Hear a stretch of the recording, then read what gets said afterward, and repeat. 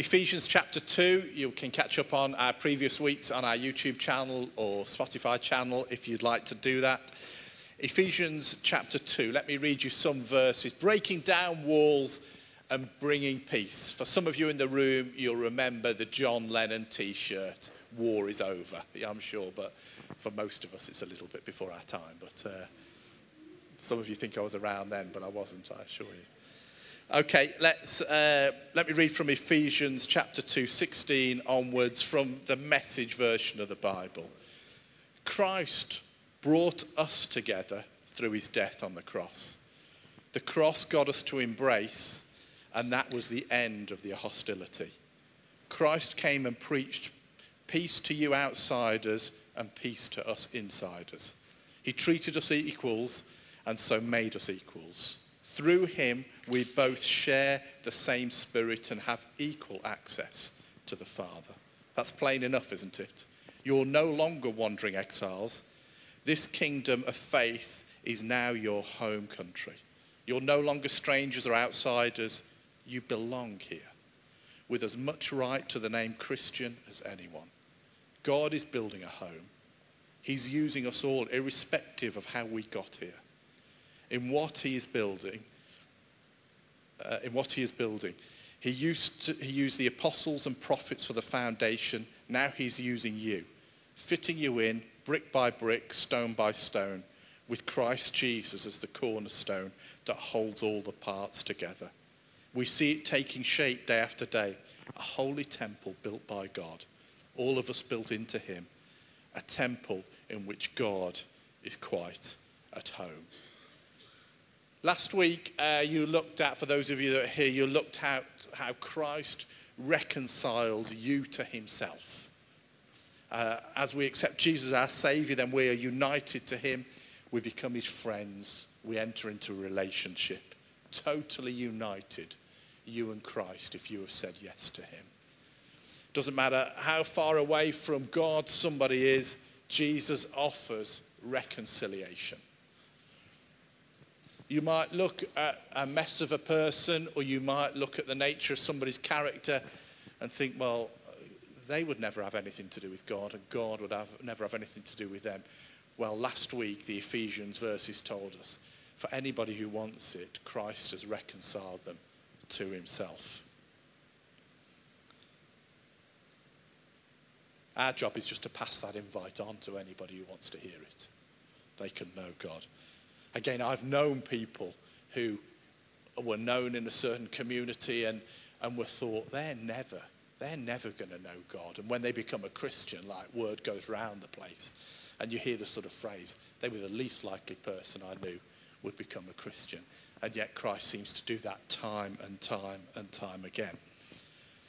The passage that I read was referring to very specifically the reconciliation of the Jews and the Gentiles. Well, to my knowledge, none of us here are Jews by background and have got saved from that environment. So the reality is we're all Gentiles, I think, in the room. If there is any Jews here, I'd be fascinated to talk to you after, but I'm pretty sure that's not the case. But the principle of reconciliation, of being united together, is what I'm talking about this morning. The principles work across greater than just Jew and Gentile. You see, here's the gulp or the reality of the statement. In being reconciled to Christ, as Christians, we're automatically reconciled to one another.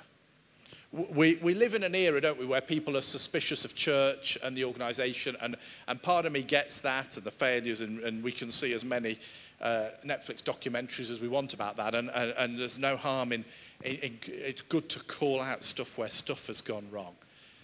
But if it leads us to a point where we say, I follow Jesus, but I don't like the church, immediately we're a little bit at odds with this Ephesians 2 passage, because just the simple reality is Christ's heart is to unite us to him and then unite us to one another. It's a major theme of the New Testament through and through. Jesus wants us to belong together. Our unity matters to him. And in fact, Christ has paid a great price for our togetherness. He died on a cross, not just so that you and I can know him personally. He died on a cross so that in our humanity we could get on together and build something of extraordinary worth with him and for him. The cross isn't about coming to church. The cross is about being family together. Social commentators would say that we live in a time of an individualistic age of tribalism. That's how they're described at the moment, an individualistic age of tribalism. Gosh, Google it if you want. You don't need to get into too much of the detail, but the reality is people have never been so connected and at the same time so lonely. That's where we find ourselves in this cultural moment. People can connect with anybody all the time, can't they? And yet levels of loneliness on all surveys are through the roof. And this is where you get this idea, this individualistic age. What often seems to unite people in a societal sense these days isn't the building of relationships in a harmonious way, particularly who people you're not quite like. What seems to get people on the same page these days is, well, what are you against? That I will find my tribe, not because I want to build a relationship with you. I will find my tribe with those of you that agree with me, and we'll form a relationship by what we hate. And I think if you look at social commentary these days, you can see how that more than ever has become part of our culture, isn't it? And you roll back not many years where you think that people across different sorts of backgrounds would live on a street and would know each other, and there would just be a sense of how can we build connection with one another even though we know we're different. Whereas these days that seems to be less and less on the agenda of people's hearts. Into the midst of this, Paul speaks, the Holy Spirit encourages, you guys of church, you've been reconciled to one another. Your family, you belong together. You're meant to be able to build relationship like nobody else. John Mark Comer, he's looked at various studies that are out there, and there are legion, that what makes people happy. This isn't in a Christian context. This is like what makes people happy. And there aren't a million things, and it boils down to these 4 things that generally makes people happy. The first one is a few close friends. People's happiness massively increases if they've got a few close friends. To be known, somebody to be happy with, and someone to be sad with. It's a good question to ask ourselves this morning, isn't it? Have I got somebody I can be happy with? And have I got somebody I can be sad with? Another one, and again, it's not politically correct these days, but a nuclear family, a defined family unit. You can expand that a little bit and talk about kinship relationships are also valid when they look at the studies as well. Not necessarily just the flesh and blood type relationship, but close family type groups. Relationships with length and strength that are like a family.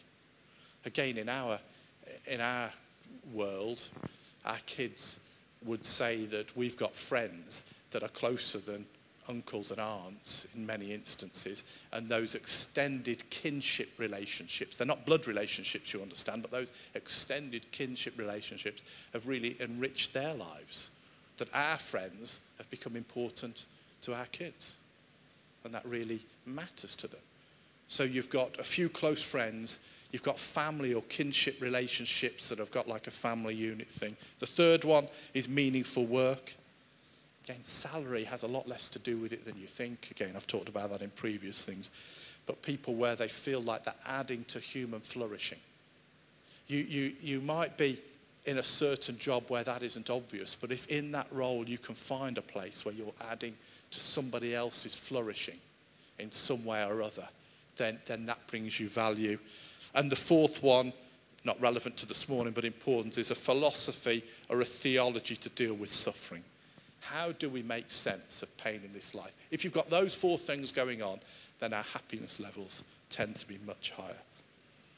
Atheists often find a sense of hopelessness around the suffering question. As Christians, we've got somewhere to take our suffering. We follow a God who suffered himself. I read, again on Friday, just preparing for this, Trauma is when we experience suffering alone. Suffering itself doesn't necessarily result in trauma, but suffering alone often results in trauma. Listening is a form of love. Into the midst of this, Paul writes, you've been reconciled to one another. I find it fascinating, the 12 people that Jesus gathered around him. I truly find it fascinating. You've got a Roman sympathizer, you've got a zealot revolutionary, a businessman and a thief. James and John have anger issues. You've got an unusual team of people that have nothing in common. And Jesus very specifically, very deliberately says, I'll have you 12 to be part of my team, to know me. But what's he doing? He's causing them to form relationship with one another. We get no hint, do we, in the Bible that any of them change their political views particularly. Or you know, we don't see how those relationships form in a great deal of detail. But Jesus clearly was putting these guys together to say, I am forming you into a family. I need relationship with one another to really matter to you lot. Because it's through this relationship you'll change the face of the earth, empowered by the Holy Spirit. Without Christ at the centre, they would have never been united. But if Christ is at the centre, if he is at the centre of my life, let's make it personal, I will form deep relationships with people that I would never normally form deep relationships with. And that is that's expected of me by God. When different people unite because of the cross of Christ, we shine like a beacon of light and hope, I believe, in a dark world. One of our greatest testimonies should be, I belong to this strange community of people that in some ways are nothing like me. But we have a common cause, and that cause is Jesus. And for reasons I can't explain, I've united my heart and my life with this group of people. And together we might just change the world in which we're based. It's not enough to say, Jesus, thank you, my sins are forgiven. Romans 12 puts it this way. Let me read you a few verses from Romans 12. Couldn't improve on it. Love from the centre of who you are. Don't fake it. Run for dear life from evil. Hold on for dear life to good. Be good friends who love deeply. Practice playing second fiddle. Don't burn out. Keep yourselves fueled and aflame. Be alert servants of the Master, chiefly expectant. Don't quit in hard times. Pray all the harder. Help needy Christians. Be attentive in hospitality. Bless your enemies. Bless your enemies. Gosh. Is that the nature of the world in which we live at the moment? Bless your enemies. No cursing under your breath. Laugh with your happy friends when they're happy. Share tears when they're down. When one of us here celebrates with good news, are we genuinely delighted for them, even if we're going through a difficult time? Because they're our brother or sister and they've been blessed. Make friends with nobodies. Don't be the great somebody. Don't hit back. Discover beauty in everyone. Some of us might want to write that down this week. Discover beauty in everyone. If you've got it in you, get along with everybody. Don't insist on getting even. That's not for you to do. I'll do the judging, says God. I'll take care of it.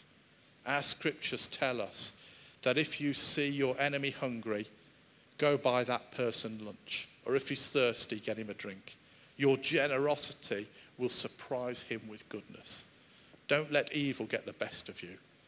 Get the best of evil by doing good. Let me encourage you to join a hub. It's just the start of building relationship. The church isn't meant to be simply a relational home for you. The church isn't simply meant to be a relational home for me. We're meant to be a relational home for one another. It never works to ask the question, what am I getting out of this? The question is, what are we building together? Power linked to unity. In him the whole building is joined together and rises to become a holy temple in the Lord. And in him too, you two are being built together to become a dwelling in which God lives by his Spirit. I find this just like a real fascinating reality that if we're a Christian, the Holy Spirit lives within us. No doubt about that. He's made his home within us. This is now his home. And yet there's a sense in which in our unity, God dwells in our midst in a different and peculiar way. You know, most of you, I'm involved in Nottingham City Prayer and lead that together. And this is what we pray every single month. It's at Trent Vineyard this Thursday at 7 o'clock. Anybody's welcome. Google it, Nottingham City Prayer for details.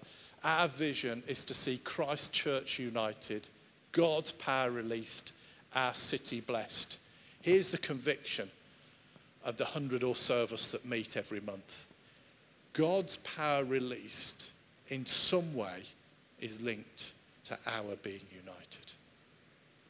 We want God to fill this place with his presence, with his power, to see more miracles, to see blind eyes open, to see lives changed. We want that powerfully. Does it come down to preaching? Does it come down to worship? All of these things matter. But unity seems to massively matter to God. Jesus is the Prince of Peace. It's fascinating in this scripture that it talks about our unity together. And so we might tend to think, well, I want to be the sort of person that keeps the peace.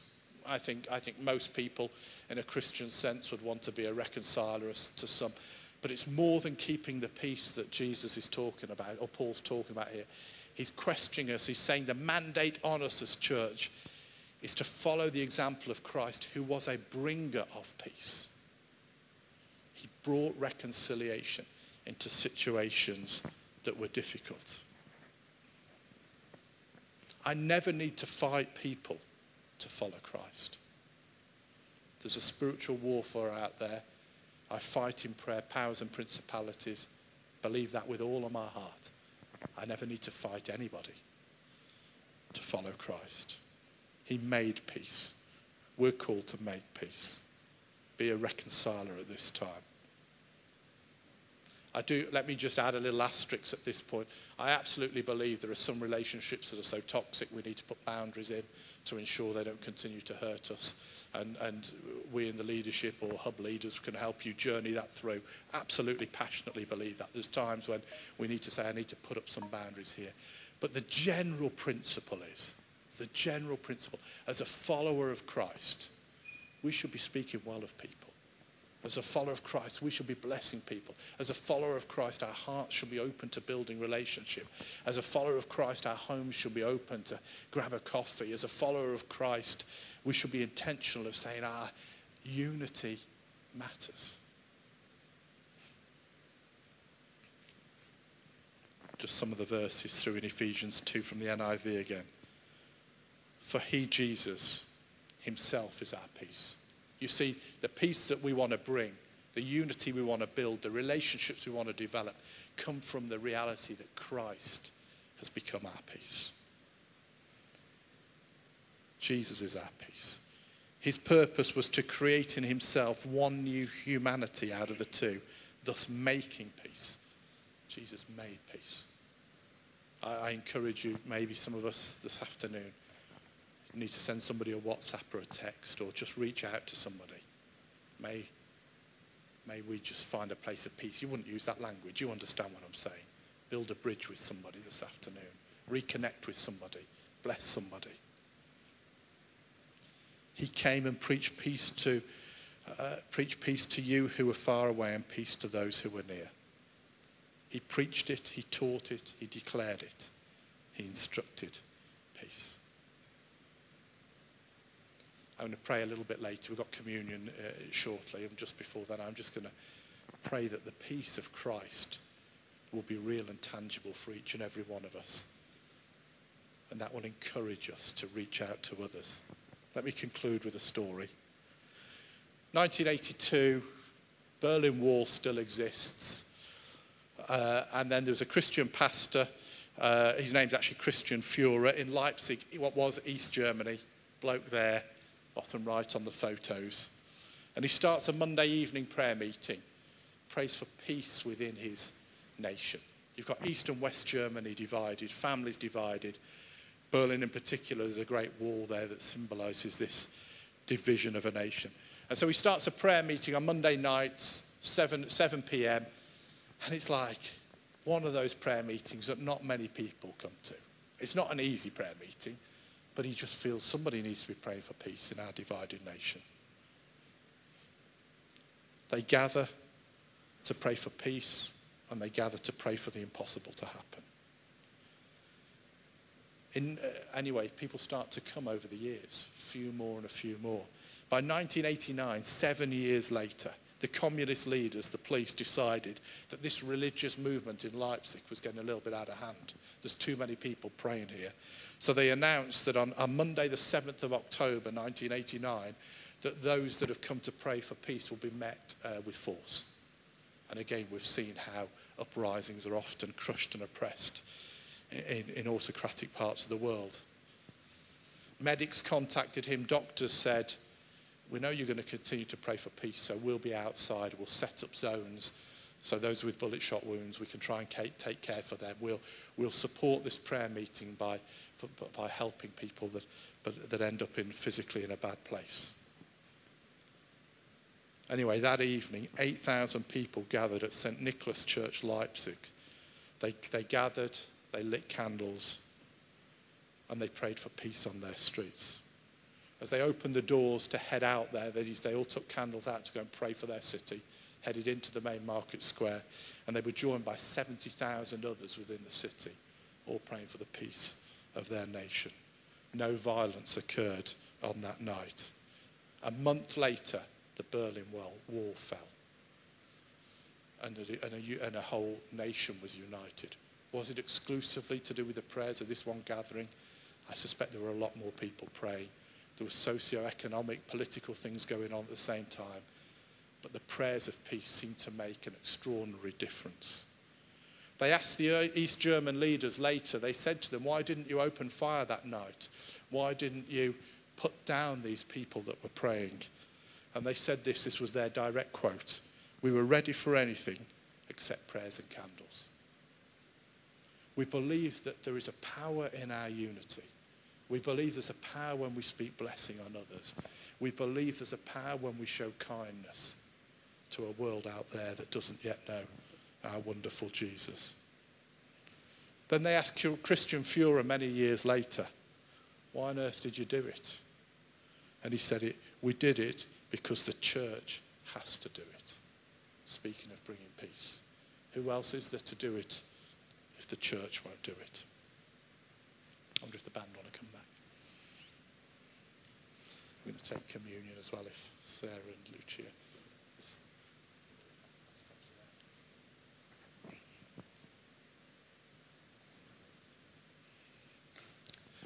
Thank God that we're a family together. Thank God that we have the opportunity, should we choose, to build strong relationships. Let's ask ourselves the question this morning as this simple bread and juice gets passed round. Where in my heart or actions am I bringing strife or division? As we take communion this morning, why not make it your prayer? Lord, I want to be a bringer of peace. I want to be a reconciler. I want something about your spirit on me to be one who breaks down walls, breaks down divisions. In my workplace, I want to be known as one who brings peace and unity.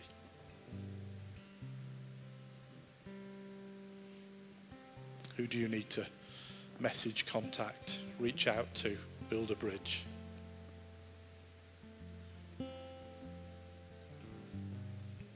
Let me pray. Thank you for the cross, Jesus. Thank you that the simple bread and juice reminds us of your death. And this bread reminds us of your body broken for all. And one of the lessons you were trying to teach us as you had that first Last Supper was that we're one body together in you. You have united us. Lord, I pray that out of our unity, you will fill this place with your presence and your power. That we will become a spiritual dwelling for you, Lord. You will be happy to make yourself amongst us. That this would be a positive environment as church that in some way attracts your blessing and favor and presence. And you say, I'm happy to dwell amongst those people because they carry the spirit of peace and reconciliation. Allow God just speak into your heart in this moment.